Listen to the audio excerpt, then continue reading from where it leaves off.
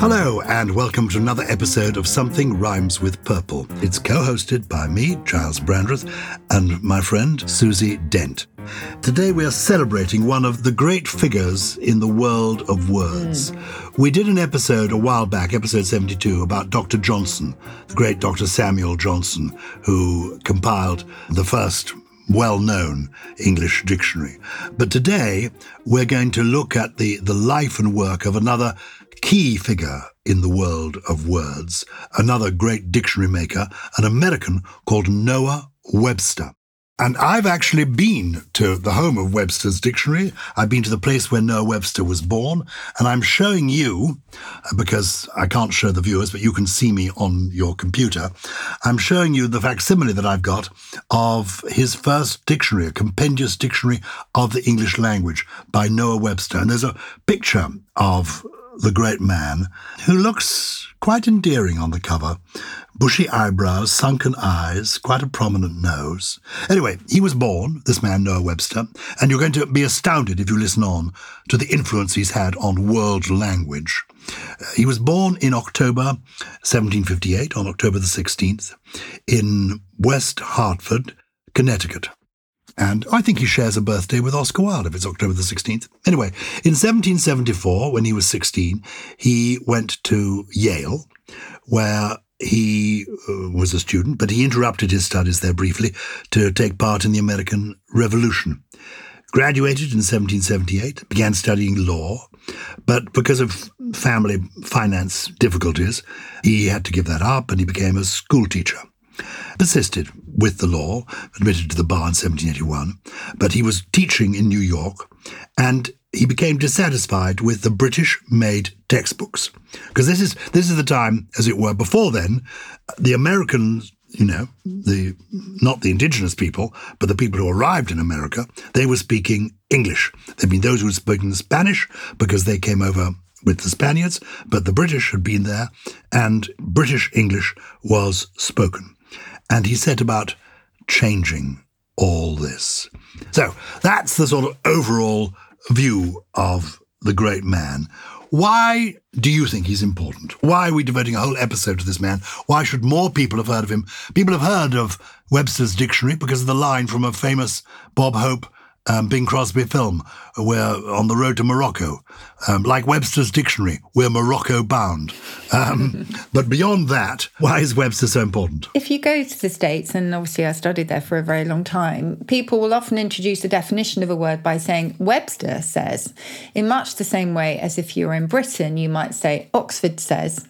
And Oxford has become a metonym, if you like, for the dictionary because, as we've often said, Giles, there is no academy for English, there is no government. And so people look to the dictionary to lay down the law. But, we still speak of Webster in the present tense, even though he died in 1843. And he certainly reinforced the idea that the true determiner of correctness when it comes to language was usage. It was the usage of people in society, not edicts from a dictionary maker or an individual or a privileged class. There was no room for linguistic elitism. He hated it, notably because he thought of it as British, and we'll come to that, the difference between British and American English and so much of that goes down to Webster. But he's probably the least known of the founding fathers, isn't he? Because his fame as a dictionary maker actually has come to overshadow, I suppose, so many of his other accomplishments. His brain was picked by George Washington about how to set up a government. He was an extraordinary individual, and I'd love to tell you in a bit just what he felt about British English and how important he thought it was to set up a national language. Tell us now, because I know that when he was quite young, when he was doing this teaching in New York, he became dissatisfied with the texts that were available for children because he felt they ignored American culture. And he wanted to create a distinctively American kind of education. It's good that you speak of him as one of the founding fathers because people don't realize how fundamental language is. I think language is the reason this podcast is important. The reason language to me is important. I was chatting the other day to some people who had come from Afghanistan. recently who had left Afghanistan. And one of them was an interpreter. He'd worked for the British in Afghanistan. And he spoke perfect English because he was an interpreter. But his family, who'd also come with him, didn't speak English. And they said, apparently we're going to be given these courses on becoming, on British culture. And I said, well, all you need, in my view, to do is to make sure that your family speak English as well as you do. Because the way to absorb a culture is to be able to speak its language. If you can speak its language, then you can watch its television, you can read its literature, you can absorb its culture. Now, the problem for Webster was that in America, he felt that what they were absorbing through the reading that they had was British culture.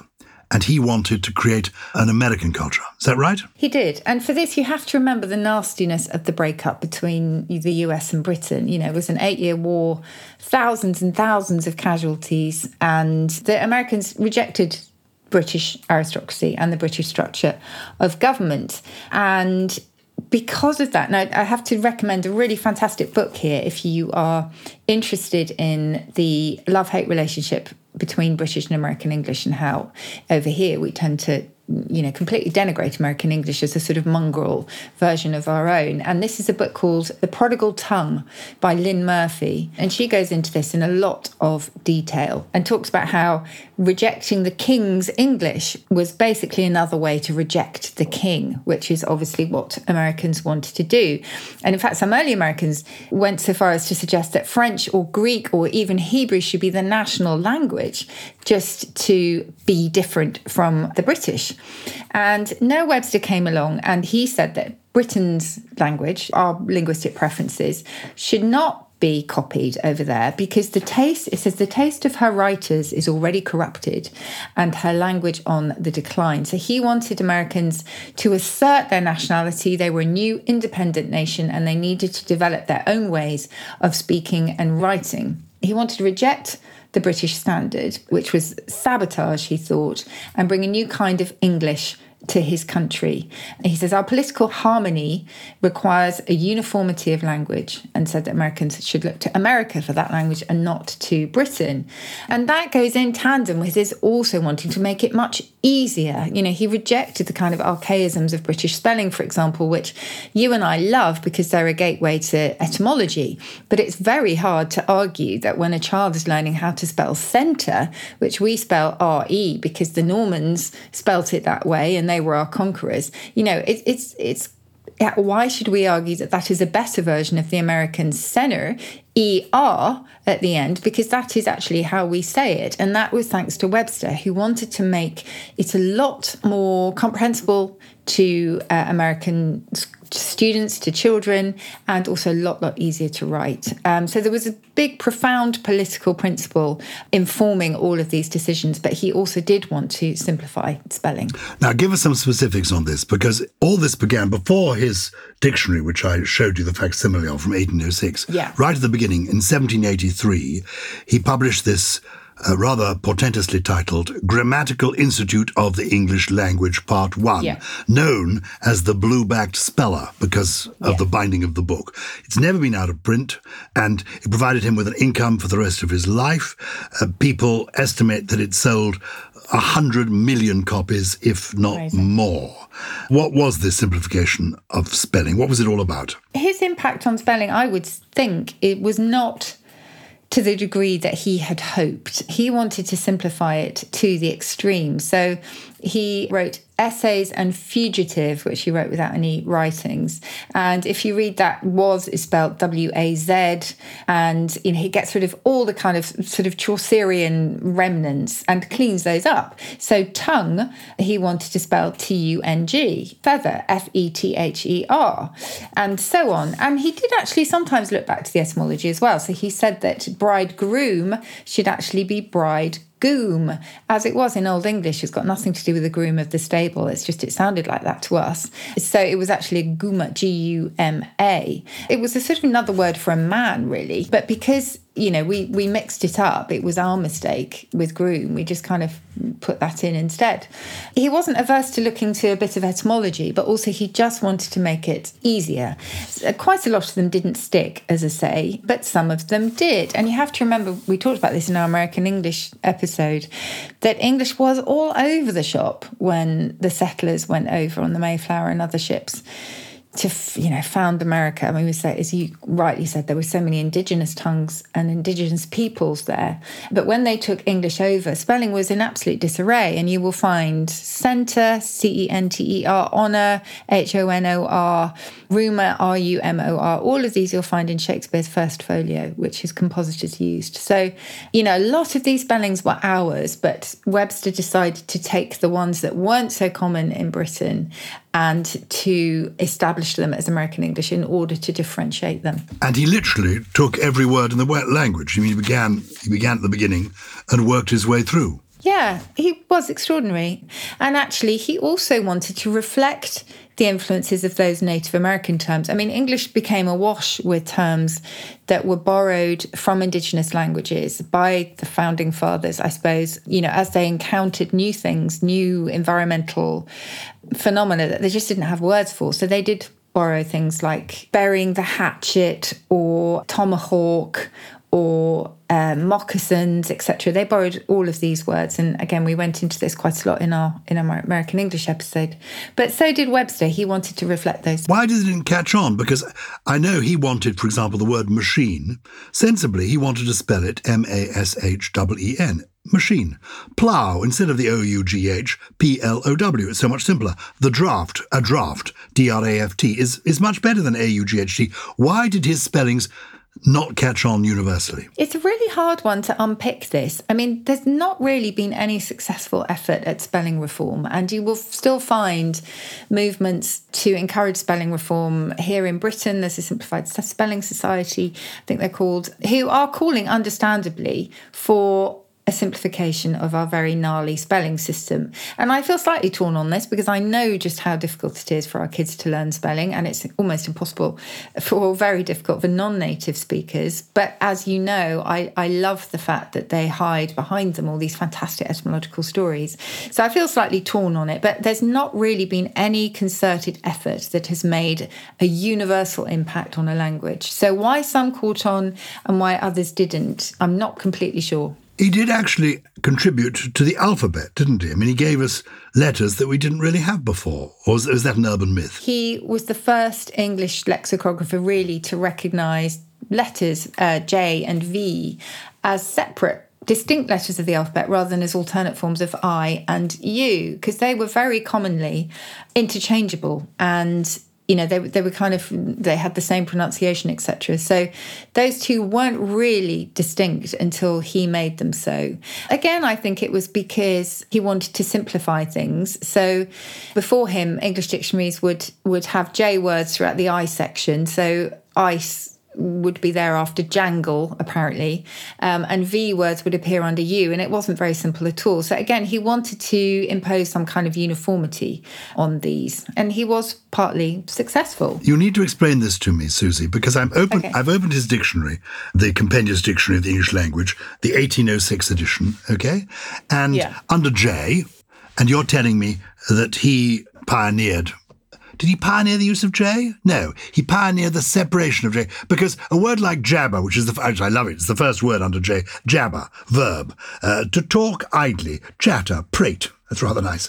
Jabbering is idle talk, prating, noise. A jabberer is one who talks unintelligibly or idly. I feel I'm a bit of a jabberer today. But that can only be jabber. It can't be yabber, can it? Or yabba. So the letter J began as a kind of typographical sort of embellishment of the letter I, and it represented lots of different things really, but they started out as the same character, and it started with a pictogram, actually, a Phoenician pictogram, which was a leg with a hand. That was how it was first represented in pictorial form. But both I and J were used interchangeably to express the sound of both the vowel and the consonant. And I think it was during the Italian Renaissance, there was a grammarian who was known as the father of the letter J, because he made then a clear distinction between the two sounds. Giacomo and Jack is a good example. Giacomo is Jack in Italian, yes? Yes. And Jack is our version of Giacomo. So we say Jack, but it's actually an I in both cases. The J in jam is kind of phonetically the same as the soft G, isn't it, in general? And then the J sound that you hear in hallelujah is pronounced like a Y. So I think all of these sounds were used interchangeably, and it wasn't Webster himself who absolutely, imposed final order on it, because people before him were beginning to do this. As I say, during the Italian Renaissance, there were people trying to do this. But he was somebody who certainly kind of laid it down as an unofficial kind of law, if you like, that these two letters were distinct and they would continue to be so in the American language. I've just looked up jam in his dictionary of 1806. Oh, good, and it says jam, well, there are various versions of it. Jam, the noun, is a conserve of fruit. Well, that's what we'd think of as jam. But it also is a child's frock. Isn't that interesting? And it's a bed. A jam is a bed, a child's frock, and a conserve of fruit. To jam, the verb, is to confine in or between, to wedge in. Jam with a B is a noun, the upright part of a door. Yeah. A supporter. That's still the same. Isn't that interesting? There's so many reasons why I think we decided we didn't like Americanisms. And maybe it goes back to that same antipathy that Webster himself was showing. And he wasn't alone. There were a lot of people at the time who thought that we needed a distinct language. But it's interesting because Americans don't tend to look at British English as being inferior at all. They might see it as being slightly kooky with words like swat and boffin and that kind of thing. But it seems to be a fairly, one-way traffic system, this kind of resentment of another type of English. Well, we're celebrating the great Noah Webster. We'll take a break, and maybe then we'll touch on some of his other extraordinary contributions to the world. Do you ever wonder how celebrities order food? Like, is Sarah Paulson a Diet Coke or a regular Coke girlie? Some peasant Coke? No. Or how does Sofia Vergara order a pizza? No tomatoes. I cannot eat tomatoes. Yes. Are you good with mushrooms? Not really. Okay. If these are the details you need, and I know you do, I have the podcast for you. I'm Jesse Tyler Ferguson, and on my podcast, Dinners on Me, I take some notable friends of mine out to dinners in Los Angeles and New York City. Listen wherever you get your podcasts. That thing was delicious. Welcome back to Something Rhymes with Purple, where we are getting stuck in to Noah Webster's spelling reforms, we might like to say, although I'm not sure they were always reforms. As I said, Giles, quite often he was taking things that had been distinctly British and then recognised perhaps that they were on the wane in Britain, decided then to make these part of America's national language. So it was incredibly important to him and others at the time that they were seen as the embodiments of a new nation.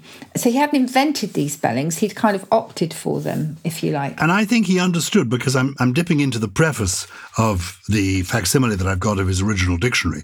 And he says under orthography, the orthography, that's the way we spell words, isn't it, orthography? Yes, absolutely. What's the origin of that? Graph is to write, is writing. Yes. And ortho means? Ortho, actually, in terms of kind of orthopedics and that kind of thing, means correct or right. So orthopedics were originally kind of resetting children's limbs, if you like, in the correct way. It kind of means writing correctly or spelling correctly. Yeah, well, he says the orthography of our language is extremely irregular, and many fruitless attempts have been made to reform it. The utility and expedience of such reform have been controverted. Controverted? Does that mean controversial, do you think? Yeah, controverted means kind of turned on their head, isn't it? So if something is controverted, it's kind of turned over. So yes. You either argue it or you deny that it's true. And both sides of the question have been maintained with no inconsiderable zeal. That's the point. People to this day, I get people who hate what they see as American spellings. I don't know why people can't hang much more loose about language. Oh, good grief. This is always something I've never really understood. I remember talking to Anne Robinson, our new host, about American English on the show. And, she, like so many others in Britain hate "can I get a cappuccino," even though you will find that formulation going back centuries. But yes, it was popularised by Friends, and so it is seen as being, undeniably or unmistakably American. But, sometimes they just say it like it is. And there's no rhyme nor reason to say that our spelling is better than theirs simply because we opted, as I say, for the kind of Anglo-Norman O-U-R for honour rather than the O-R, which actually etymologically is slightly closer and more faithful to the original, which is Latin, which didn't have a U in it. So the insistence that our English was the right one, and, I could go off on one here, Giles, because we used to call autumn fall and we used to talk about sidewalks, and so many of the verbs that we think Americans created out of nouns were around for a long time in British English before they went over to American English. But this sort of desire to make ourselves distinct was what informed the eventual separation. It's intriguing, at the back of the dictionary, he's got a table giving both the British terms for money and the American equivalent. A farthing was equal to 0.4627 cents. 2 farthings equal to, well, obviously, twice that. Then there's 3 farthings. 4 farthings was a penny. Tuppence, we know, threepence. 4 pence was a groat. I never knew that. Did you know a groat was 4 pence? No. 5 pence, 6 pence, 7 pence, 8 pence. And he gives you what the American values of each of those would be. 12 pence or a shilling, a crown or 5 shillings, a pound or 20 shillings, a guinea or 21 shillings. Oh, and then it says, this is interesting, Irish money is less in value by 1/13. Isn't that interesting? A shilling sterling being 13 pence, Irish a pound. He was an absolute polymath, I think. We think of him, as I say, as a dictionary maker, but there's so many other accomplishments, really, in terms of his political philosophy, etc. And democracy, because, of course, the dictionary is the absolute quintessential democratic record of language. But it wasn't entirely downhill for Webster in terms of it being easy. I mean, I think establishing these spellings and also pronunciation was quite tricky. And as so often in pronunciation, there are fashions and there are class implications too. So you would find, for example, that Harvard University decided to go for linguistic propriety, and that was training its students in the accent of the English upper classes, because they thought that American English was somehow a poorer cousin. So it's not just the British who see American English as being inferior. Actually, quite a few Americans did as well. And so particularly in New England, there was definitely a copying of British English. So there's all of this mishmash going on, the forces that kept British English and American English apart, but also the ones that kind of tried to bring them together. And it's absolutely fascinating, a kind of war of language, just as we have the dictionary wars these days in terms of who represents language better and who has the most comprehensive record of the language. We're right to describe him as the father of modern American English, are we? Yes. I think, yes, in terms of the popular conception or perception of the authority on American English, you will find people saying Webster says this, Webster says that, meaning it's all right. And he clearly was a most remarkable man. He wrote on so many subjects: politics, economics, medicine, science, as well as language. And he travelled a great deal as well. He collected language. And he was often, I think, assailed, wasn't he, as people are today, for including slang and jargon in the dictionary, not realising that the dictionary is not sitting in judgment. It is simply recording what happens. Yes, and often slang is the very part of language that you need to look up because, it's unintelligible. It's designed to be unintelligible, really. And so that's why it needs to be documented. But yes, I get this all the time, particularly with words that are allowed on Countdown, the show that I work on. It's why is that in? Because it's slang. I mean, yes. It is slang. It's absolutely fascinating, the history of it. And I think, the fact that he's still referred to as a sort of living person says a lot about how he is viewed and his importance in the history of American lexicography. And he went one better than Dr. Johnson, because this 1806 dictionary that I've got here, it contains about 5,000 more words than were in Dr. Johnson's dictionary. So didn't he do well then? So we salute him. Today, the dictionary is known as a Merriam-Webster because I don't think he made a great deal of money out of it. And then it was bought by brothers George and Charles Merriam. Yes. So we salute you, Noah Webster, and you give us, and I'm sorry in a way that his simplification of spelling hasn't worked out. Other people have tried it. Have we done an episode on Bernard Shaw? We ought to sometime. George Bernard Shaw, the great Irish playwright, because he very much wanted to reform spelling and simplify the language. And indeed, he left part of his considerable estate. For example, you'd have had a share of the rights in the musical My Fair Lady, and that's made millions over the years for language reform. So people have been trying to do this over the centuries, but somehow language has its own life, doesn't it? You can't tame it. Yes, I remember being a German student that when the German spelling reforms came along, and there is an academy for German as such, and they insisted that certain German characters, such as the Eszett, which stood for a double S, that those be removed from all textbooks. And it was an enormous exercise. You know, they had to reprint so many different books, and partially successful, but not entirely, just as we know, the French Academy tries to eradicate Anglicizations creeping into the French language, and it's unfortunately more or less an impossibility. So thankfully we don't have one, but Noah Webster certainly, as I say, is the closest to being an authority on American English in terms of the public imagination as you could get. Well, we here in Purple Country, we believe in letting the language hang loose. And we also believe in listening to people who listen to us. So thank you all for your correspondence. It's purple at something else if you want to get in touch. And who's been in touch this week? As always, we've had some brilliant emails hitting our inbox. We received an email from Charles and one from Pete, both asking about right and left. On the one hand, you know, why do we use right for a direction? And then on the other, meaning correct. And then Pete E. Van Fleet, what a brilliant name, has asked why left-handers are called southpaws, which is a really good question as well. So we've spoken before about how left-handers get an incredibly hard time of it, completely, wrongly, but they have done right from the start. And the sort of southpaw idea, I suppose, I'll start with that. The southpaw was originally used in boxing, and a southpaw was somebody who used their left fist, if you like, to land a punch. So they're a left-handed boxer who led with their right hand. And in baseball, it's a left-handed pitcher, a southpaw.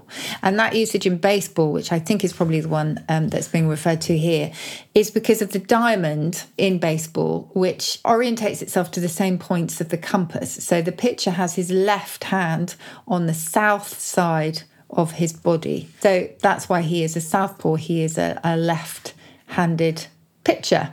So the various meanings of right all come from a common origin. Start with the beginning. At the beginning, it goes back to the Old English Richt or Reicht, R-I-H-T.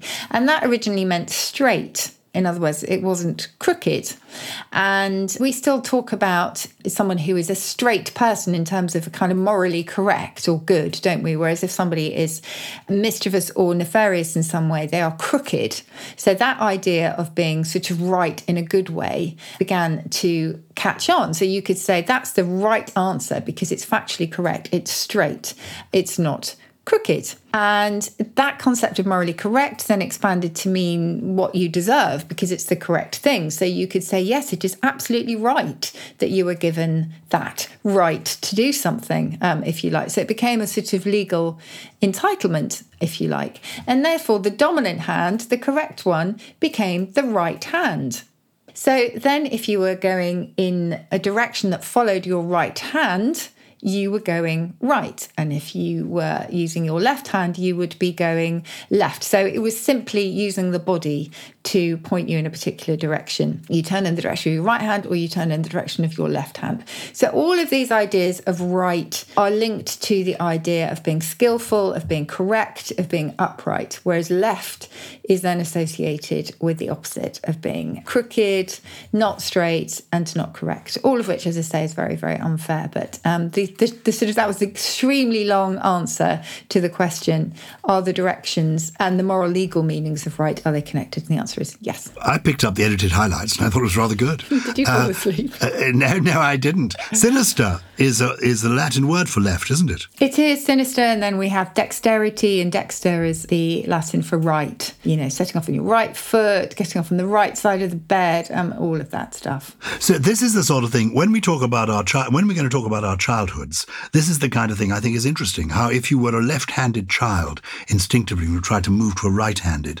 That led, some people had problems then in speaking. Yeah. It affected the way you speak. You developed a stammer. How we're brought up so affects our whole lives. I wonder what Noah Webster's childhood was like. He clearly was a remarkable man. Anyway, we salute him, and we salute Laura, who's been in touch. Dear Susie and Giles, my husband and I are devoted purple people. Positively purpurian. I love that. P-U-R-P-U-R-E-A-N. I think it's an invented word, but we like the idea, and we love listening to your podcast. We were watching the football today, and the commentator described a player as being at sixes and sevens, and we wondered if you knew where this expression comes from, being at sixes and sevens. Yes, in other words, all over the shop. Purpureal is in the dictionary, by the way, I think, but maybe not purpurian, but purpurea is in the dictionary. Anyway, the answer is it didn't start off with 6 and 7. It actually started off with 5 and 6. And there was a French saying à 5 et 6, which meant that you were throwing the dice and taking a random punt on its outcome. And this idea of uncertainty and unpredictability then was translated into something being in a bit of a mess and confused. In other words, there was no sure outcome of it. And somehow if you were doing something à 5 and 6, you were essentially surrendering it to fate. And for some reason we decided to make it 6s and 7s, and of course we don't have a 7 on a die or dice, but that is how it began. The earliest references were to 5 and 6. Next, Ian has been in touch from Romford in Essex in England. I very much enjoyed your episode Icarus on air travel. I was wondering if the phrase winging it, as in, of course, to achieve something more by luck than skill, also came from the language of air travel. Could it perhaps be an offshoot of on a wing and a prayer, winging it? Yes, it's not an offshoot of on a wing and a prayer, although it does absolutely have the same meaning. On a wing and a prayer actually goes back to an old hymn about an injured aircraft that was coming into land, and it became I think a music hall song. So that actually came from a song lyric. But winging it is actually from the theatre, and it's the idea of waiting in the wings and essentially not necessarily knowing your lines, but you were about to go on. So you were kind of winging it, and it would go one way or the other. And there's also possibly a reference to the fact that if you needed some help, you might have somebody in the wings who was, actually feeding you the lines very quietly under their breath. That's exactly what we shall need. We'll be winging it when we do our live podcast later in the year. Oh, yes. In November and December, we're getting out. We're going, I think, to Bath. Yeah. They're all in England at the moment. We're going to go global soon. We're going to the Bath Forum, I think, on the 20th of November. We're at the Chichester Festival Theatre on the 28th of November. And then I think as Christmas approaches, we're actually going to the Birmingham Town Hall. I love going to Birmingham Town Hall because whenever I'm there, I remind myself it's where both Oscar Wilde and Charles Dickens performed in Victorian times. Excellent. So I think we're following in very mighty footsteps. Get in touch with those theatres and you'll find out more about that. And look out for us. I'm going to lots of places this autumn signing my book. And please keep listening to us and please keep sending us your letters. We call them letters.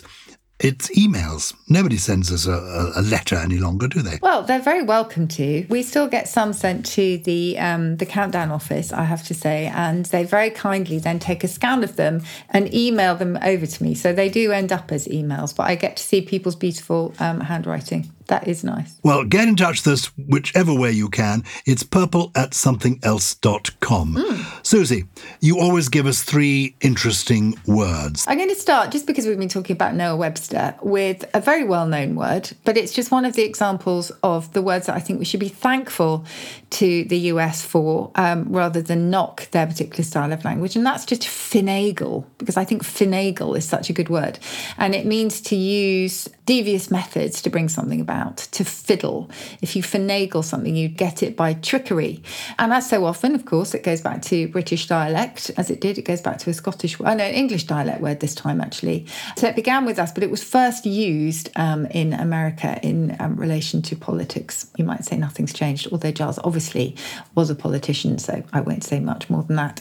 One from Cumberland, Lincolnshire and Yorkshire, Havey Cavey. Havey cavey means unsteady, uncertain, or just not quite sure of what you're doing. Havey cavey.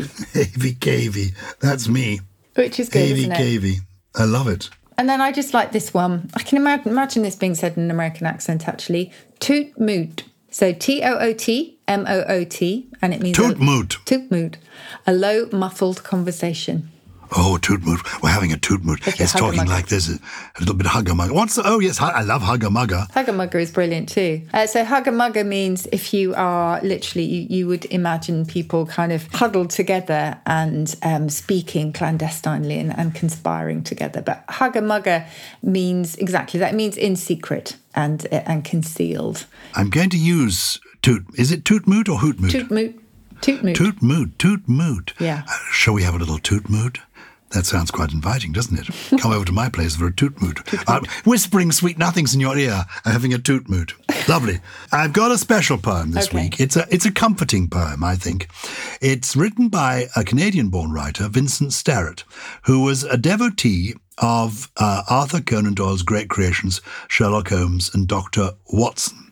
And I was thinking we've been saluting a real person here, Noah Webster, who has affected the way English is spoken around the world. And yet it's interesting that, and he was real, and he dealt with real words. And yet there have been people like Arthur Conan Doyle, created Sherlock Holmes, Shakespeare, who created all the extraordinary characters who still live in our imagination, Romeo and Juliet, Falstaff, Hamlet, all these fictional characters. Peter Pan, created by J.M. Barrie. It's strange how the fictional characters can be more real than the real people. This poem is called 221B, and it was written during the Second World War, I suppose in a way as a kind of tribute to Britain's defiance during the war. 221B. That, of course, was the address of Sherlock Holmes and Dr. Watson. Here dwell together still two men of note, who never lived and so can never die. How very near they seem, yet how remote, that age before the world went all awry. But still, the game's afoot for those with ears attuned to catch the distant view-halloo. England is England yet, for all our fears. Only those things the heart believes are true. A yellow fog swirls past the window pane as night descends upon the fabled street. A lonely hansom splashes through the rain. The ghostly gas lamps fail at 20 feet. Here, though the world explode, these two survive, and it is always 1895. Oh, wow. It's evocative. I don't know where you find these. Where do you find the inspiration for your poems?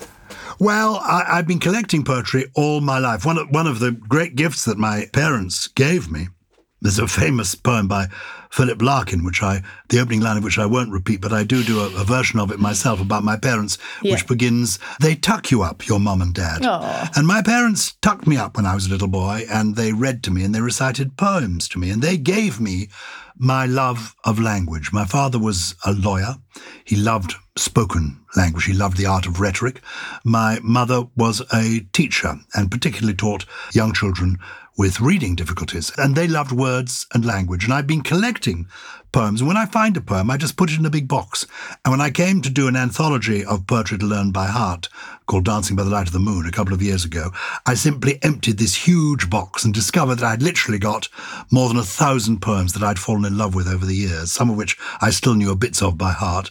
And I put them into the anthology. So I've been collecting them randomly, wherever I find them. Excellent. Well, we love them. So thank you for that. And thank you to everyone who has listened to us today. Please keep getting in touch. We absolutely love hearing from you.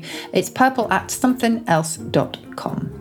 Something Rhymes with Purple is a Something Else production produced by Lawrence Bassett and Harriet Wells, with additional production from Steve Ackerman, Jen Mystery, Jay Beale, and what can we say, Giles? Wing and a prayer? Wing and a prayer, Mr. Havey Cavey himself. It's Gully.